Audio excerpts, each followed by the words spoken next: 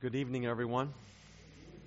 I am glad that you're here, and our topic tonight is Jesus on living free and forgiving or being forgiven. And let's begin with a word of prayer. Loving Father, you are God, and we are not.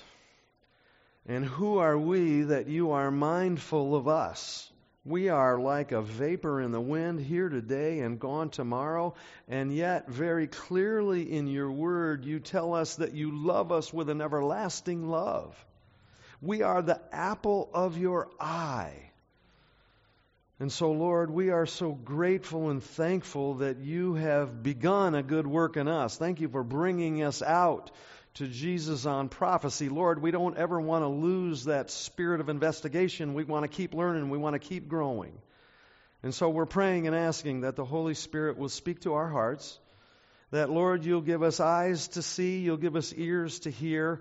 Lord, give us a heart that is in tune with you. You tell us that spiritual things are spiritually discerned, and so, Lord, we're praying for the Holy Spirit to be poured out on this place. We're praying that you'll speak directly to our hearts and minds. Help us to understand, make it so clear. You tell us that the Bible is there for us to understand, and your word is so simple that even a child can understand it. So, Lord, help us. We pray in Jesus' name. Amen. I want to start off tonight by asking you the question, do you understand stress? It used to be that only engineers understood stress. As they would be working on their models of building high-rise buildings and bridges, they would have to understand how much stress, how much load that something could take. But today, everybody understands stress, don't we? We live in a stressful environment. Well, years ago, there was a prestigious medical university that was doing some stress tolerance testing. They wanted to find out if there was anything that would alleviate stress. And so in their research, they took a lamb and they built a pen and they enclosed it so that the lamb couldn't see out, but they could see in. And they put 17 different feeding troughs within this penned-in area, and they ran electrical wires to them and put electrodes on those feeding troughs, and then they filled each one of them with food, and then they put that lamb in the pen. And when the lamb went over to one of the feeding troughs and started to eat, they shocked the lamb. And the lamb jumped back and he ran around and he was anxious and nervous and didn't know what happened, but eventually he went to another feeding trough. And they shocked him again, and he jumped and he ran and he was anxious and he was nervous, and then he went to another one and they shocked him again, and they did it again and again. Eventually, that lamb went to every single feeding station. And finally, after being shocked at the last one, he was anxious, he was stressed out, he was nervous, he went into the middle of the pen, and he fell down and died. And so they took the lamb's twin, and they put him in the pen, but this time they did something different. This time they put the lamb's mother in the pen with him. And the lamb went to a feeding station and he started to eat, and they shocked him. And the lamb jumped back and he turned and he looked at his mother and he said, "Bah, bah." And the mother turned to the little lamb and she said, "Bah, bah." And the little lamb turned around and started eating again at the exact same feeding trough that he had been shocked at. And the researchers said to themselves, "What is going on here?" And so they shocked him again. And the little lamb turned and looked to his mother and said, "Bah, bah." And the mother said, "Bah, bah." And the little lamb went right back to eating at the same trough. And so they shocked him again. And this time the little lamb came over to his mother, and the sheep whispered something into the little lamb's ear, and that's where the research broke down, because they didn't know what the mother said to the lamb, but the little lamb turned around and went back to the same feeding trough and began to eat again. And the conclusion that the researchers came to was that that first lamb didn't have anyone to run to, but that second lamb had someone that they could go to for security, someone that could help them carry their burdens.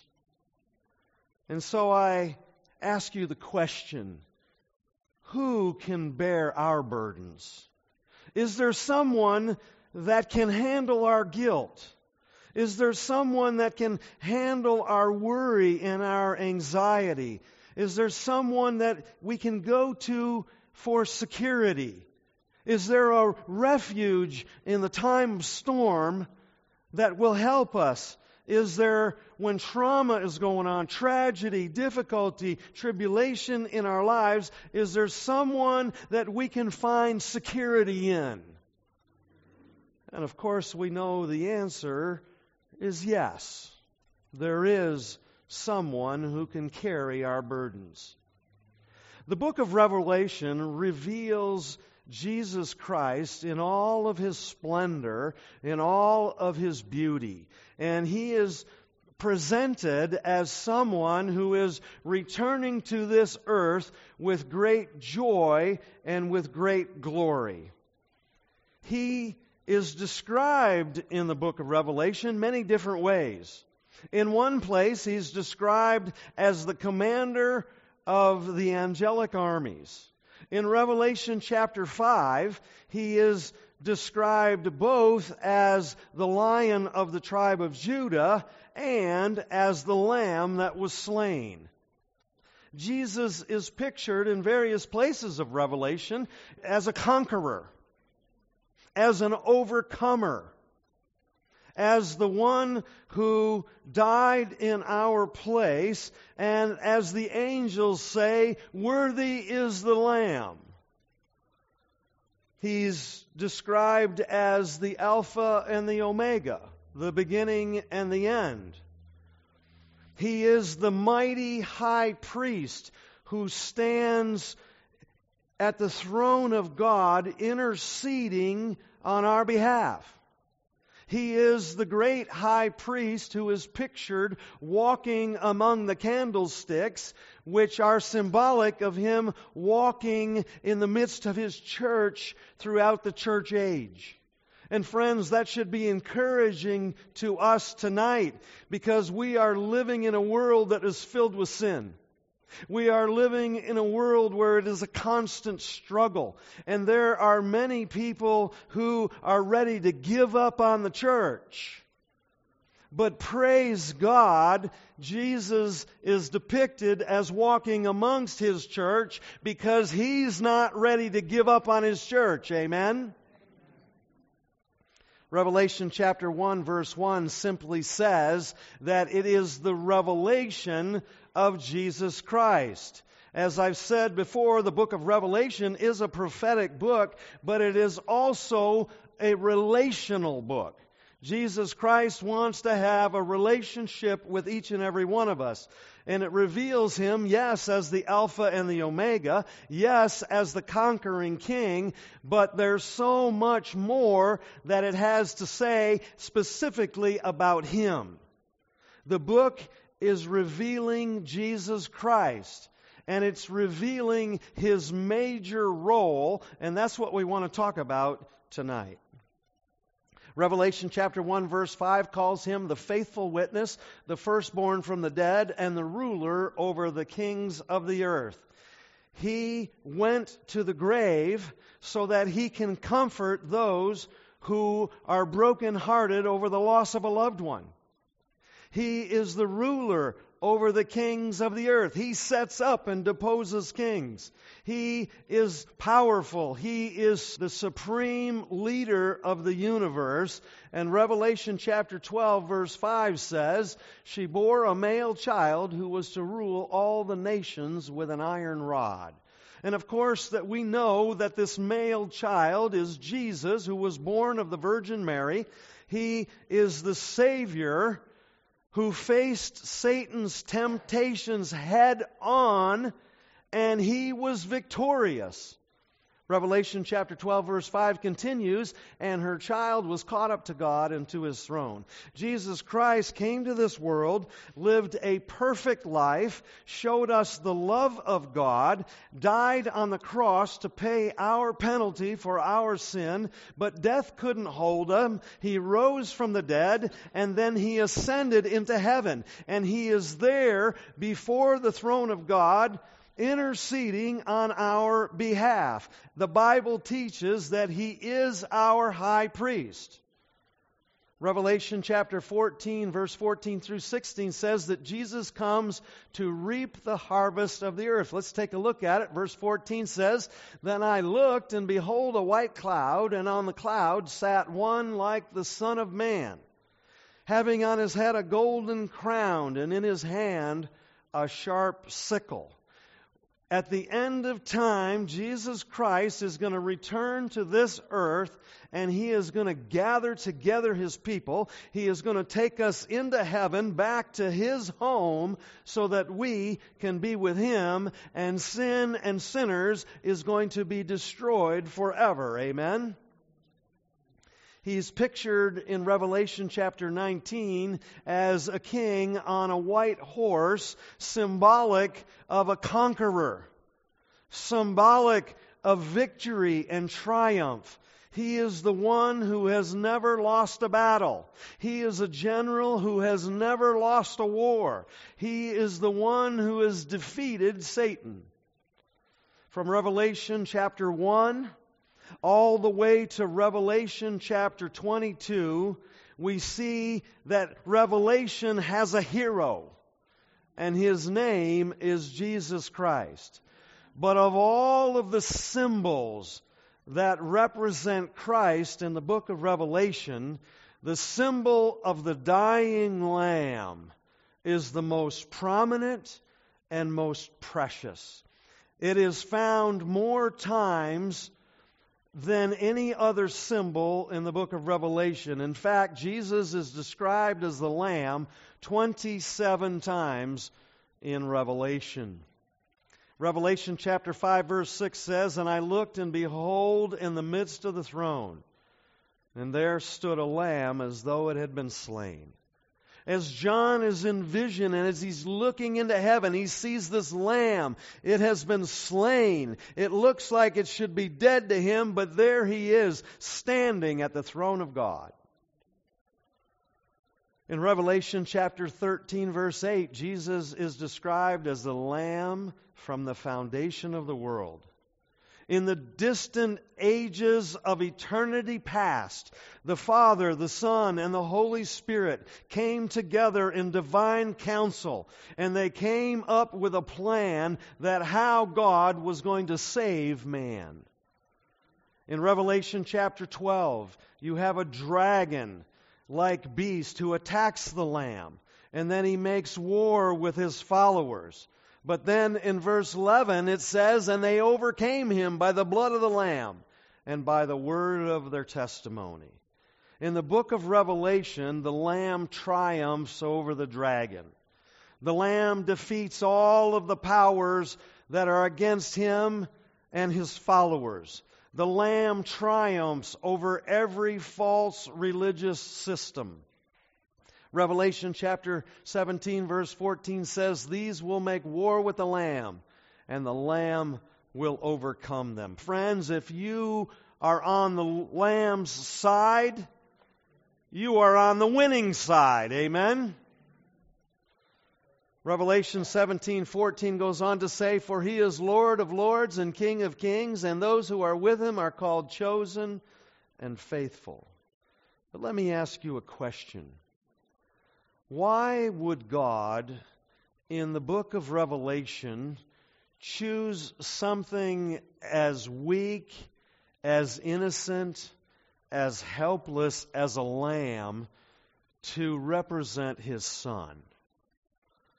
If we're going to answer that question, then we are going to need to go back and trace the symbol of the lamb through the Bible and see how the lamb reaches down to us even today. How does this understanding of the Lamb of God affect us today, and how is He able to carry our burden? How does He liberate us from sin? How does He give us the assurance of eternal life? So let's go all the way back to the beginning. Let's go back to the Garden of Eden. Let's go back to Adam and Eve. And you'll remember that Adam and Eve disobeyed a direct command of God. He said, "You shall not eat of the tree of the knowledge of good and evil, and if you do, you will die." They disobeyed a command of God, and that is what the Bible calls sin. The Bible describes sin as transgression of the law, breaking of God's law. Adam and Eve were told that if they disobeyed and they ate of that tree, they were going to die. Romans chapter 6, verse 23 says that the wages of sin is death. But here's the amazing part. Adam and Eve sinned, and God was immediately there. You can read in Genesis about Him walking in the garden and Adam and Eve running and hiding. But they eventually connected, and rather than rebuking them, rather than chastising them, rather than bringing immediate death, He was there to bring them hope. And so when Adam and Eve sinned, God said, essentially, either you die and pay the penalty for your sin yourself, or you need a substitute who will die in your place. And He promised them a Redeemer. He promised the Messiah that would come, and He would win the victory for them. But He also instituted the sacrificial system. They must bring a sacrifice. They must bring a substitute. It was a lamb that was to pay their penalty for them. He was to die in their place. And speaking of Old Testament sacrifices, Moses in the Old Testament book of Leviticus, chapter 17, verse 11, says this, "For the life of the flesh is in the blood. For it is the blood that makes atonement for the soul." So here we see that blood represents life. And the wages of sin is death. This is the penalty for disobeying God's direct commands. And so the shedding of the blood of the lamb represents the payment or wages of sin. And so following God's instructions, Adam brought the lamb, and the lamb was slain.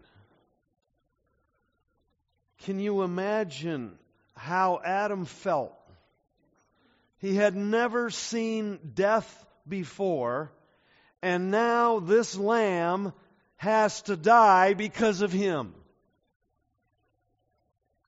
Throughout the Old Testament, God commanded His people to bring animal sacrifices.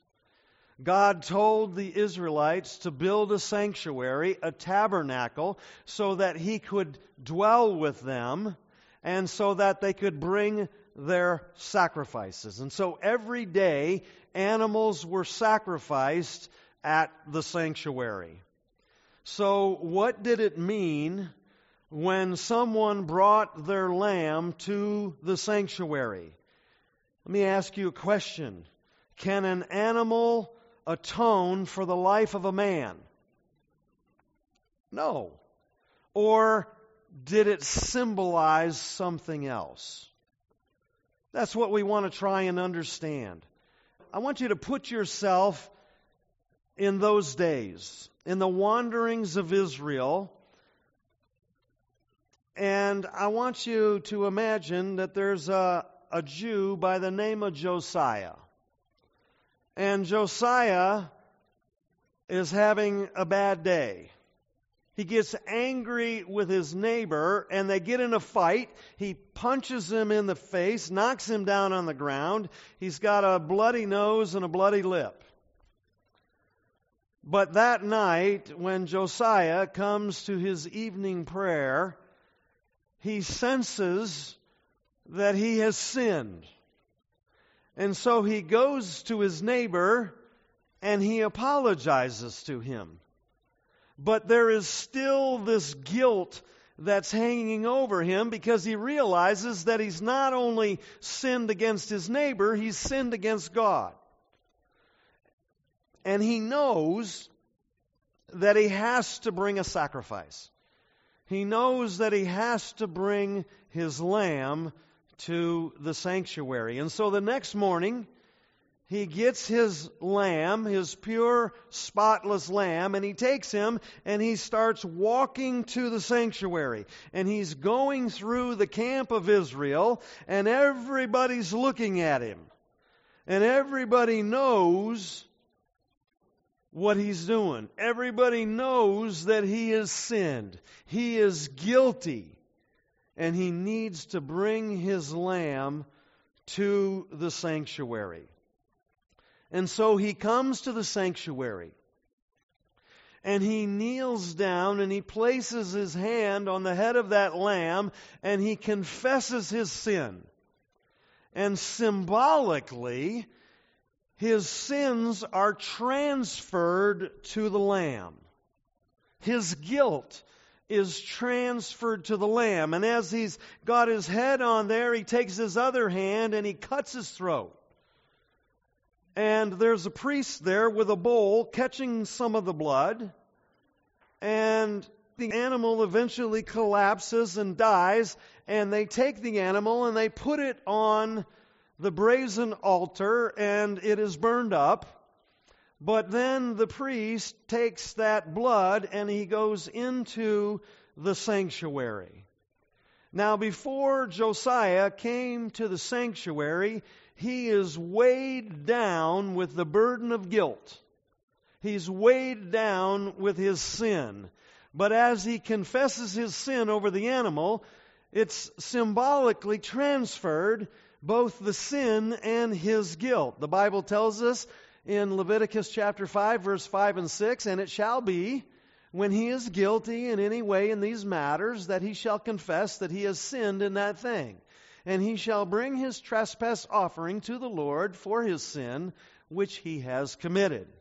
And so when Josiah confesses his sin and his guilt are transferred to the sacrificial animal. The life was in the blood, and so now the blood is symbolically being carried into the sanctuary and being kept there. And now Josiah walks away free of his sin, free of his guilt.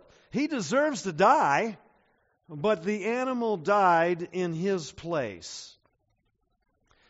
Now, why did God require these countless thousands of animals to be killed? Did those animals take away the sin of that person and give them eternal life? Did they cleanse the people of their sins? Or did they merely represent something else? Did they point forward to a better sacrifice. You see, friends, in the New Testament book of Hebrews, we find a key that can help us understand what those sacrifices pointed forward to. Hebrews chapter 9, verse 11 and 12 says, "But Christ came as high priest of the good things to come, with the greater and more perfect tabernacle, not made with hands, that is not of this creation. Not with the blood of goats and calves, but with his own blood he entered the most holy place once and for all, having obtained eternal redemption." And then in verse 28 it says, "So Christ was offered once to bear the sins of many." You see, the blood of those animals that were sacrificed were foreshadowing, pointing forward to the shed blood of Christ on the cross. The sanctuary services in the Old Testament were designed to teach us God's plan of salvation. A number of years ago, there was a woman in her mid-40s that went to a Bible study series much like this one. And one night at the end of the meeting, she went to the speaker, the pastor, and she said that she had a great deal of guilt that she was bearing, and she even had a hard time talking about it. But would he meet with her? And so they met, and when she told him that she couldn't hardly talk about this thing, she began crying, and so the pastor prayed with her, that the Lord would give her the strength, the courage to share with the pastor the things that were going on in her heart and in her life.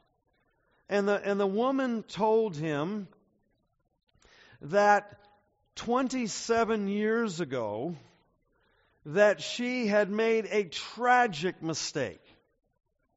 She had had an affair with a married man, and she became pregnant. And she was young, and she wasn't able to care for this child, so she had an abortion. And the pastor very lovingly, very kindly said to her, "I know that if we lived in Old Testament times,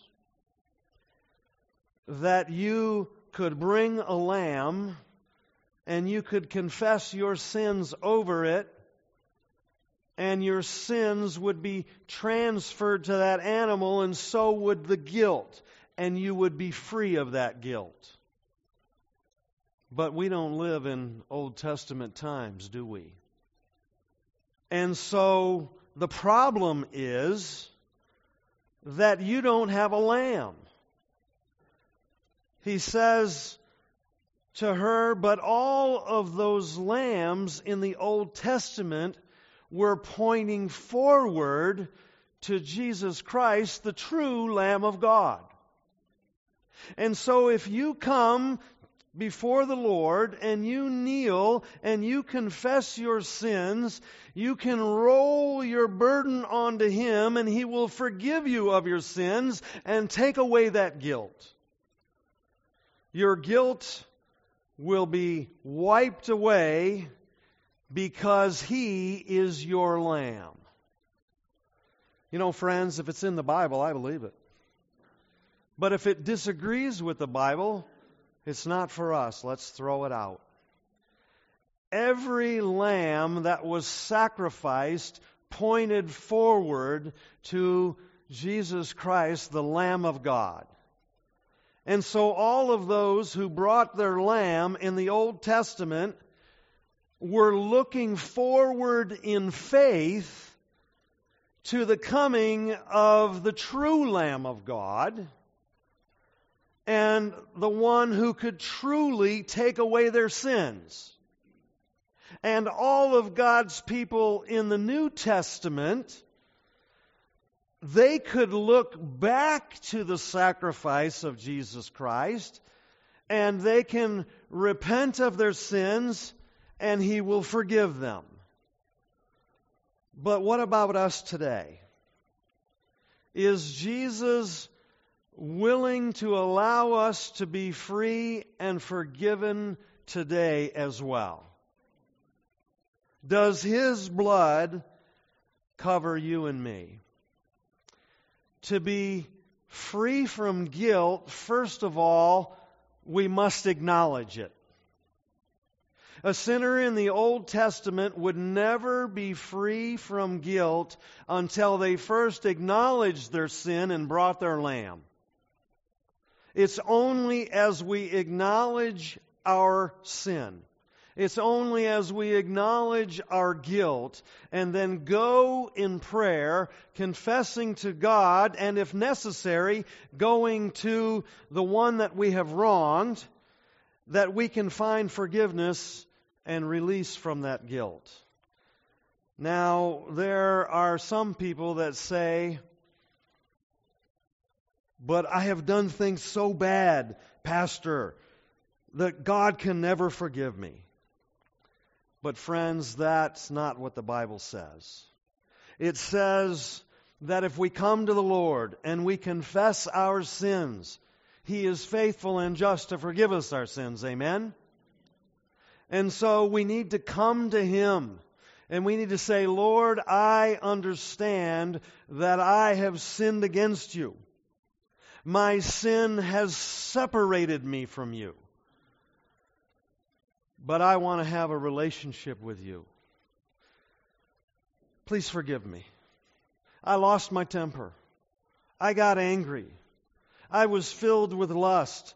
I was dishonest. Whatever it may be, as we come to Him and we acknowledge that we are guilty, we need to confess that sin. We need to be very specific about it and give it all to Him. The wages of sin is death, Romans 6:23 says. But praise God, the verse doesn't end there. It goes on to say, but the gift of God is eternal life in Christ Jesus our Lord. The gift of God is to be freely accepted. It is not wages. You can't buy it. You can't earn it. You can't deserve it. It's a gift. Now, there are many people that say, well, if God died for everyone, then why isn't everyone going to be saved? That's a good question, isn't it? But let's think about that for a minute. I want you to imagine that I give you a gift. And I wrap it in beautiful paper and put ribbons and bows and streamers on it, and I put your name on it. It is your gift. I give it to you. And you take that gift home, and you set it down on your kitchen table. And every day you walk by and you look at that gift and you go, oh yeah, there's that gift from Pastor Rod. But you never open it. Friends, that gift is of no value to you, is it? It could have $1 million in there, but you have never accepted it. You've never received it. You've never opened it. And the same is true in salvation. Jesus Christ died for everyone, but you've got to receive the gift. You've got to accept Him as your Lord and Savior. You've got to ask Him to come into your heart. He's not going to come in. He stands at the door and knocks. But if we invite Him in, if we receive the gift, then we can have eternal life. We can have that relationship with Him. And as an Israelite would follow the plans in the sanctuary of so long ago, the guilt of their transgression was removed by faith. The guilt was gone. And we can have that same experience, can't we? If I come to Jesus and I confess my sin, The burden of guilt can be rolled away off from me and onto Him. Jesus Christ, the divine Lamb, was slain for you and me. What happened on the cross that day was more than the shedding of His blood. I want you to turn with me in your Bibles to Hebrews chapter 9. Hebrews chapter 9. That's going to be page 1379 if you're using one of those seminar Bibles on your table. 1379. Hebrews chapter 9. And I want to look at verse 13. Hebrews chapter 9, verse 13. Notice what the Bible says. For if the blood of bulls and goats and the ashes of a heifer, sprinkling the unclean, sanctifies for the purifying of the flesh. I'm going to pause right there for a moment. What this is saying is that if those Old Testament sacrifices were there to save the people because they were looking forward to Christ, then look at verse 14. How much more shall the blood of Christ, who through the eternal Spirit offered Himself without spot to God, cleanse your conscience from dead works to serve the living God? Friends, your conscience can be cleaned. Your guilt can be removed. God wants to save you. Good works can't save you. How many times have you heard someone say, well, I hope that my good works outweigh my bad works, right? That's the way the world thinks, but that's not a biblical teaching. You can never be good enough. When people say, I'm not good enough, I say, me either. None of us are good enough. But it's not based on our good works. It's based on the goodness of God. It's based on the gift of God. And when we lay a hold of Him by faith, which He invites us to do, we can have His righteousness. When you invite Him to come into your heart, to forgive you of your sins, to be your Lord and Savior, you turn control of your life over to Him. He's going to enable you to live for Him. Here's the thing, friends. The Old Covenant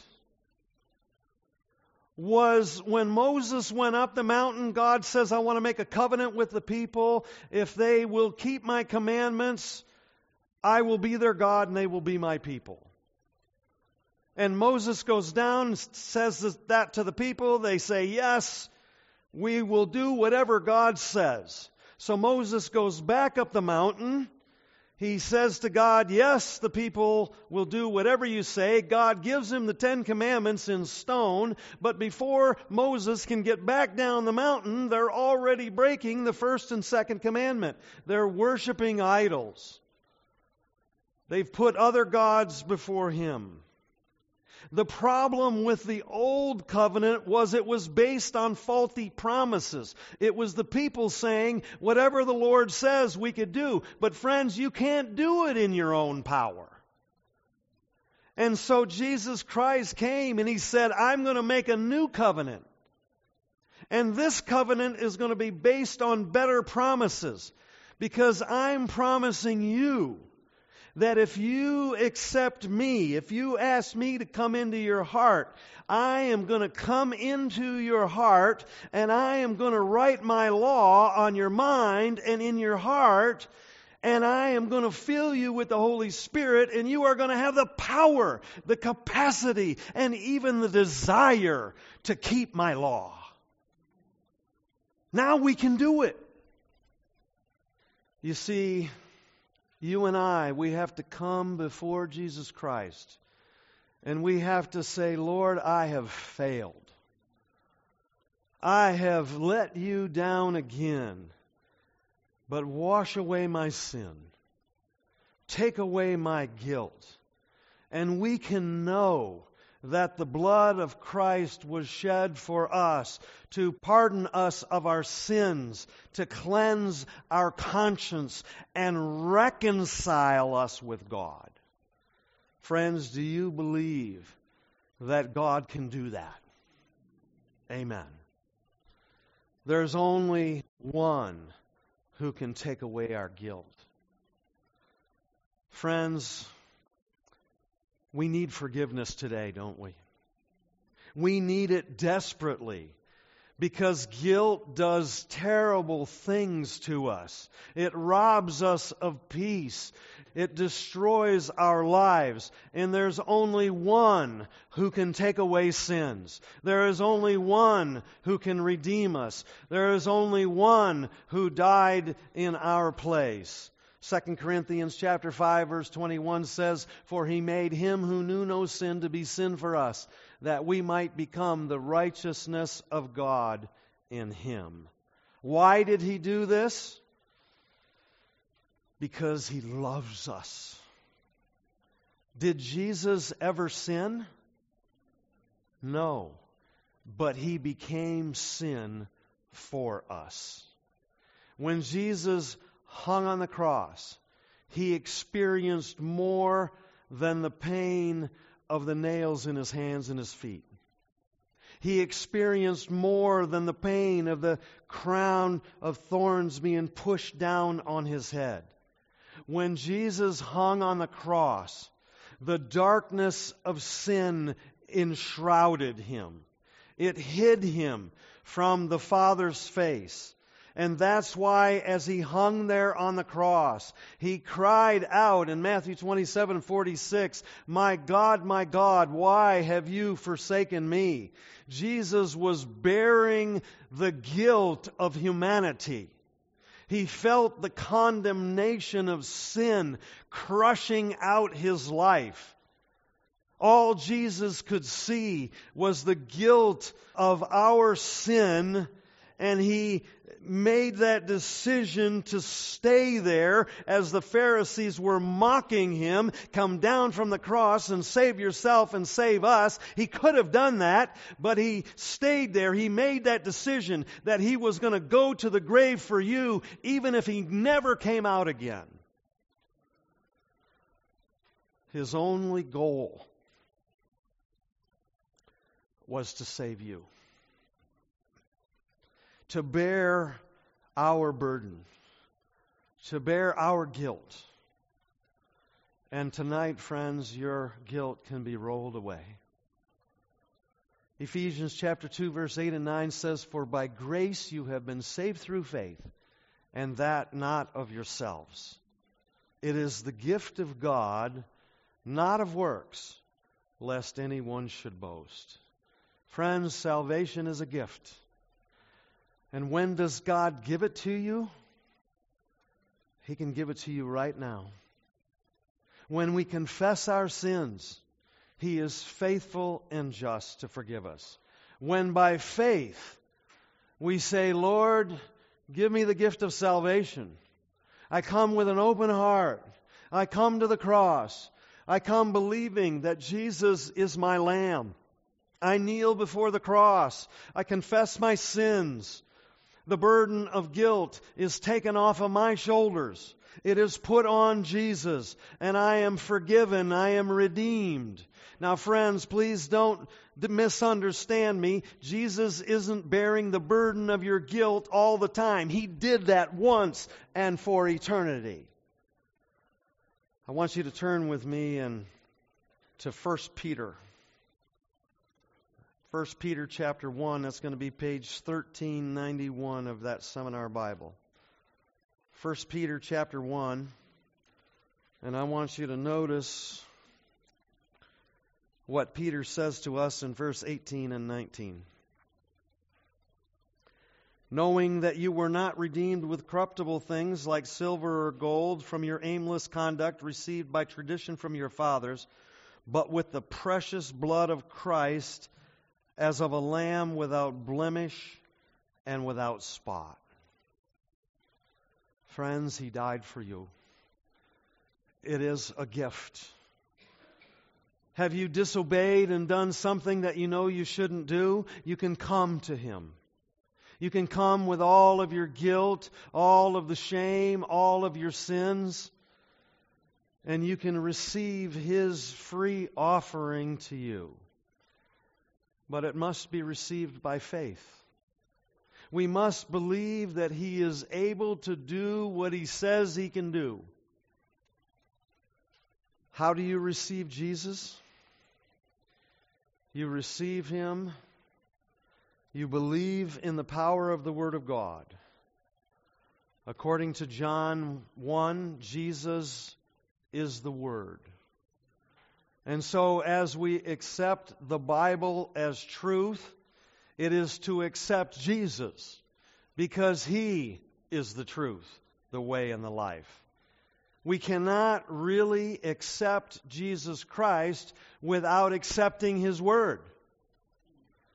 We have to follow His teaching, or we are not accepting Him.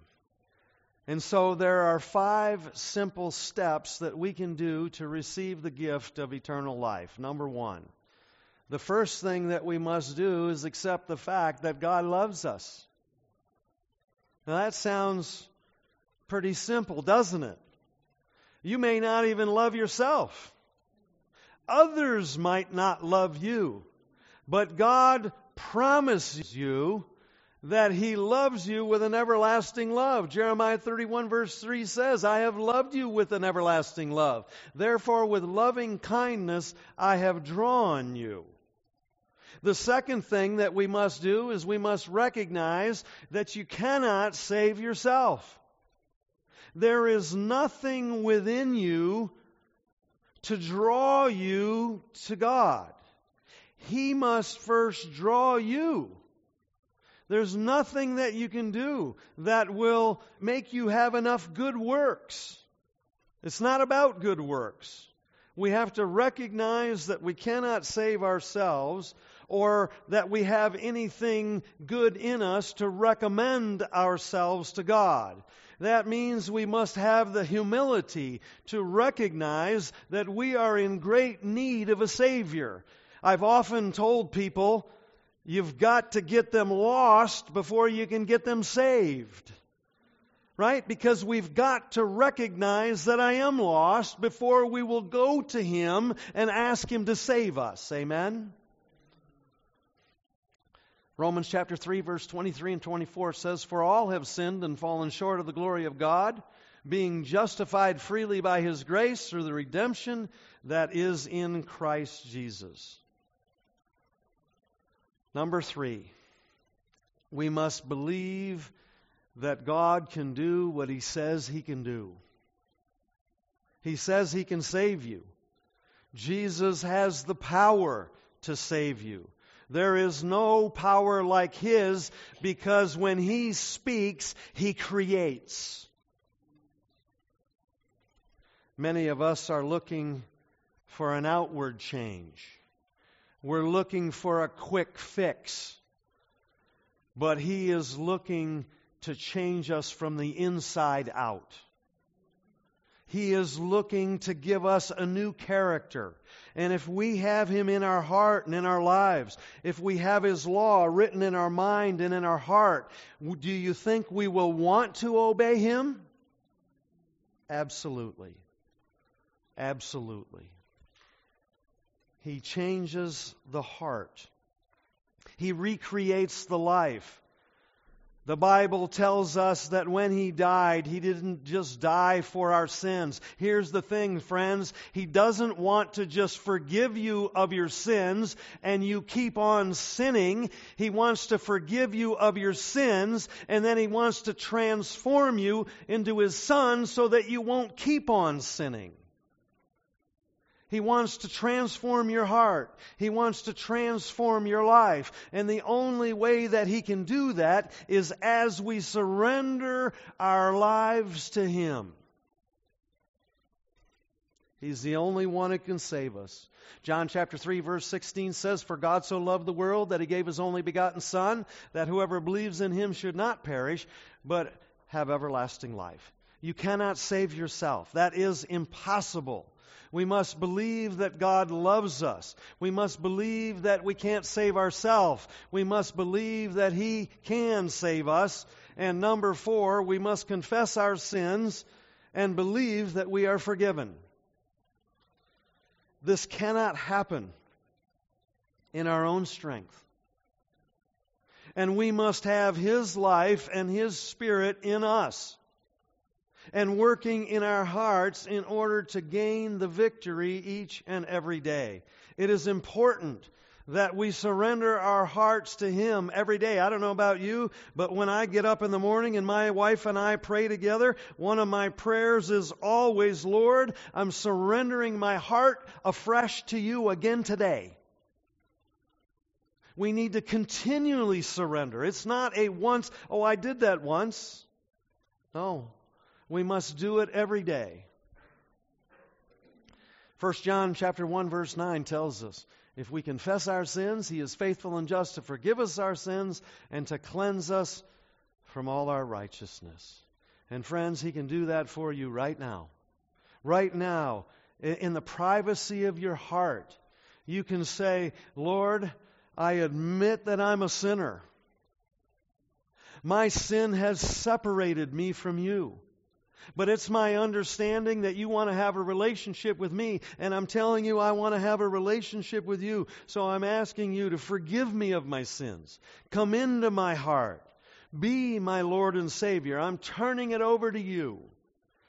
I remember the first time that I gave my heart to the Lord. I said, Lord, I'm giving my heart to You. I'm giving my life to You. I'm giving You control. I've messed it up. I don't think You can do any worse than I did. Take it. You can have it. That's what we want to do. We want to come every day. Number 5, claim His gift of eternal life and choose to serve Him every day. When we take these steps, the Bible says that we are justified. God has promised us that if we confess and forsake our sin, that's the thing, friends, when we confess our sins and we turn from them, right? We believe that when Jesus comes into our heart, the power of God is there to transform our lives. Friends, people all over the world are making that decision. They are coming by the hundreds. They are coming by the thousands. They have come and they have said, God, I'm a sinner. I'm in need of a Savior. I cannot save myself. I can't redeem myself. They have come declaring, Lord, You are my Lamb. You are the Lamb of Revelation. A pastor sometime past said this, here is a man or woman born in sin. This past is riddled with wicked choices. In some way, the love of God shining from the cross of Calvary reaches his heart. He yields, he repents, he confesses, and by faith claims Christ as his Savior. The instant that is done, he is accepted as a child of God. His sins are all forgiven. His guilt is canceled. He is accounted righteous and stands approved, justified before God. This amazing, miraculous change may take place in one short moment. This is what the Bible calls righteousness by faith. Friends, this is justification. When you give your heart to God, when He comes in and begins to clean you up from the inside out, now when God looks at you, He no longer sees your sin, but He sees the righteousness of Christ. And you are seen by Him as just as if you had never sinned. You're justified. But then there's a lifelong process of being sanctified. As you continually surrender more and more of your heart to Him each and every day, He begins to change you and fix you up and clean you up and bring you to a place where you will have the character of Christ.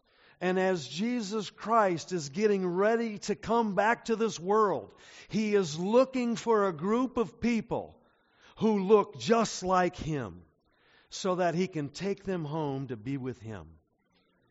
And so, friends, He is calling us today to be different than the rest of the world. He's calling us to set the standard high. He's calling us to be different. He's calling us to be like Him.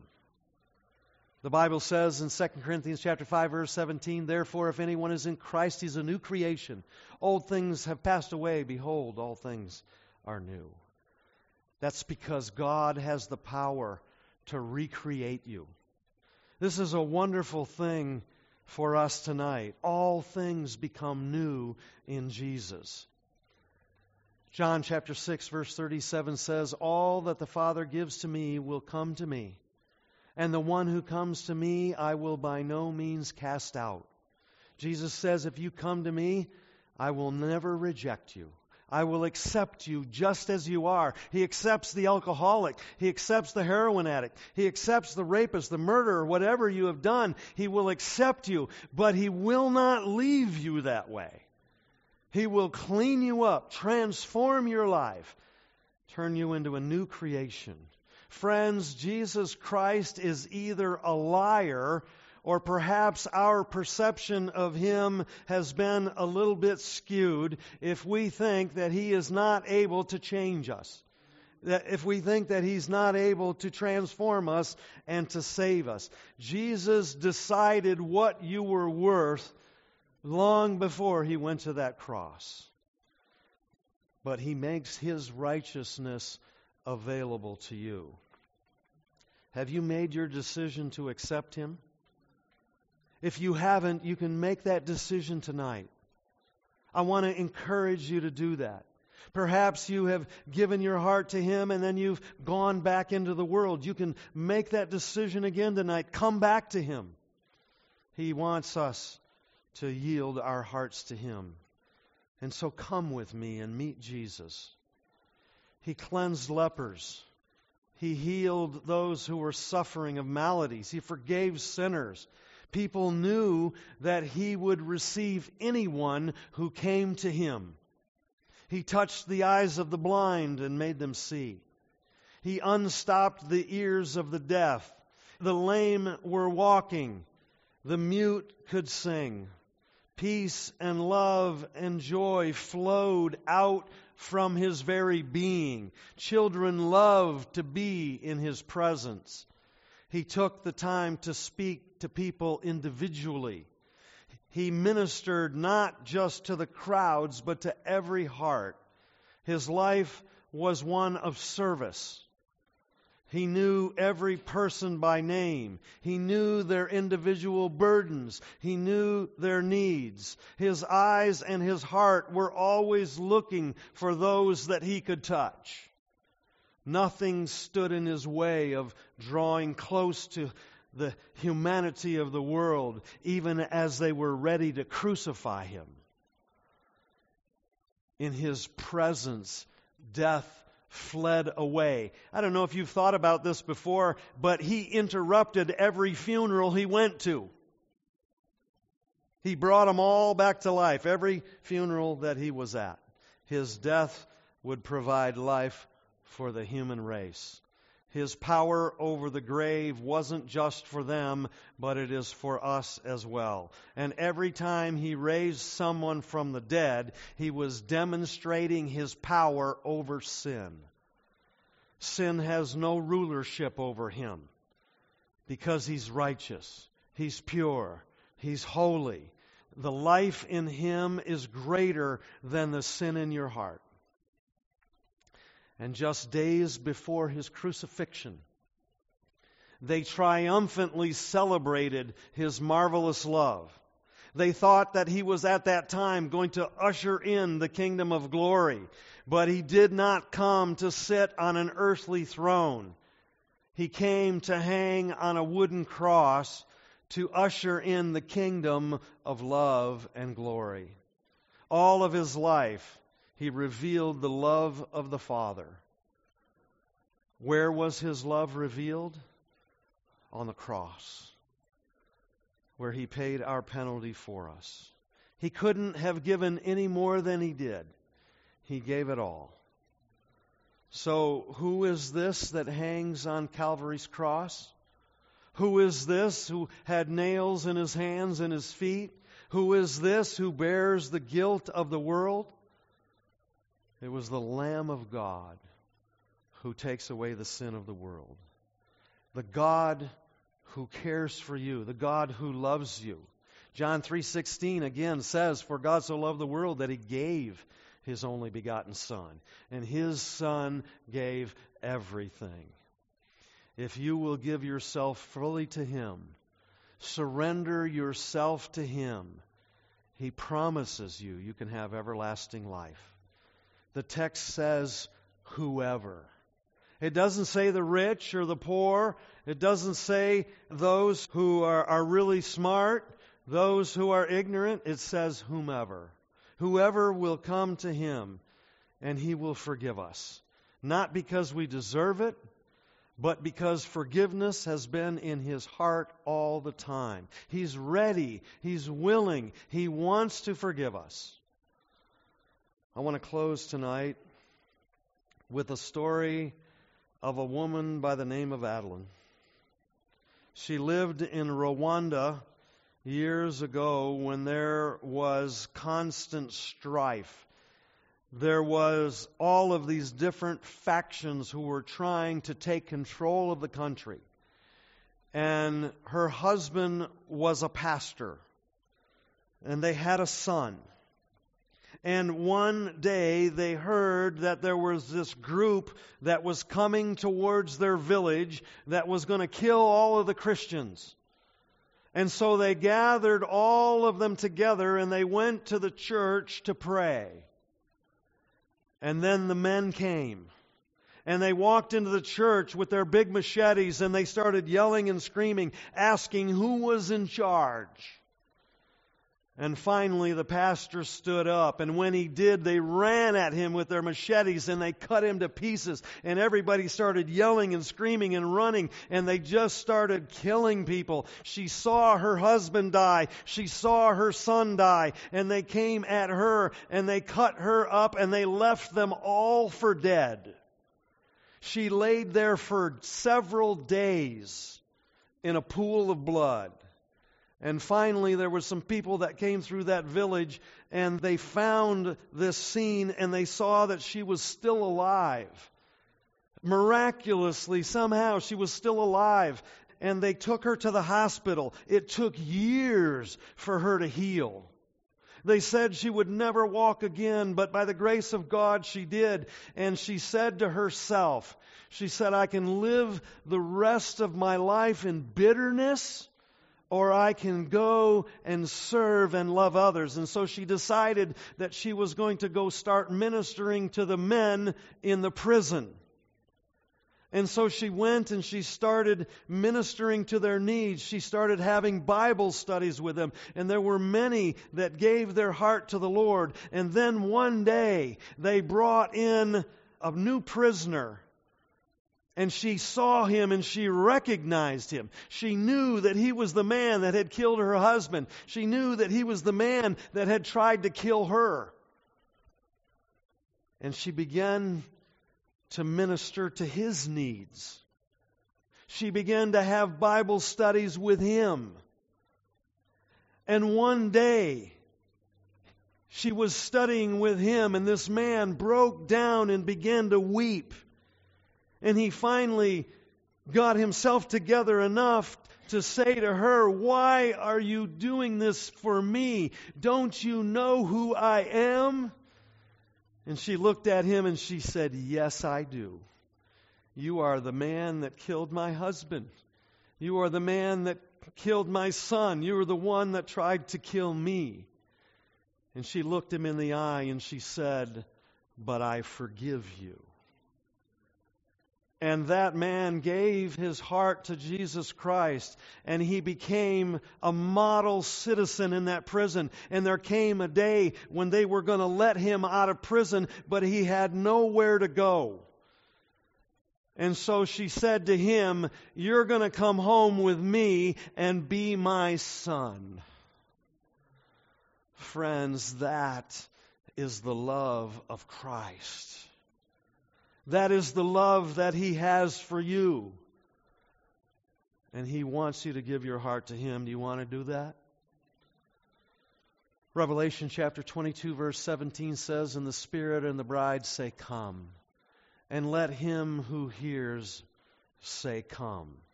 And let them who thirst come. Whoever desires, let them take of the water of life freely."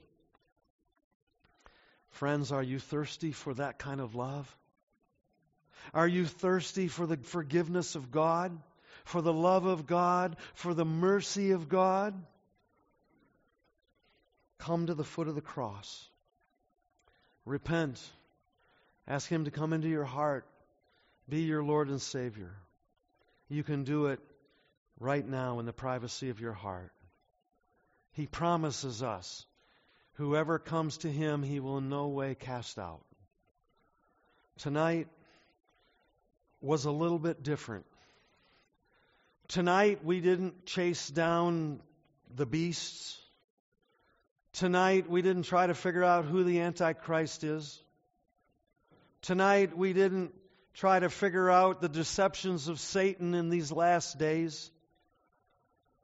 But friends, it is so important for us to accept the truth of God and trust Christ, so that when in this series of meetings He brings truth to you that challenges your heart, you will follow it no matter what the cost. And so it was important for us tonight to talk about Jesus Christ. The book of Revelation reveals Him. Jesus said, "You search the Scriptures daily because in them you think you have life, but they speak of me." And so we need to give our heart to Him. And so I want to invite someone. If you have never given your heart to Jesus Christ before, I want to invite you to come up here with me. I want to pray with you. And I want to pray for you. If there's anyone here, don't do it because you think people think that you should, but if you've never done it before, then I want to invite you to come up.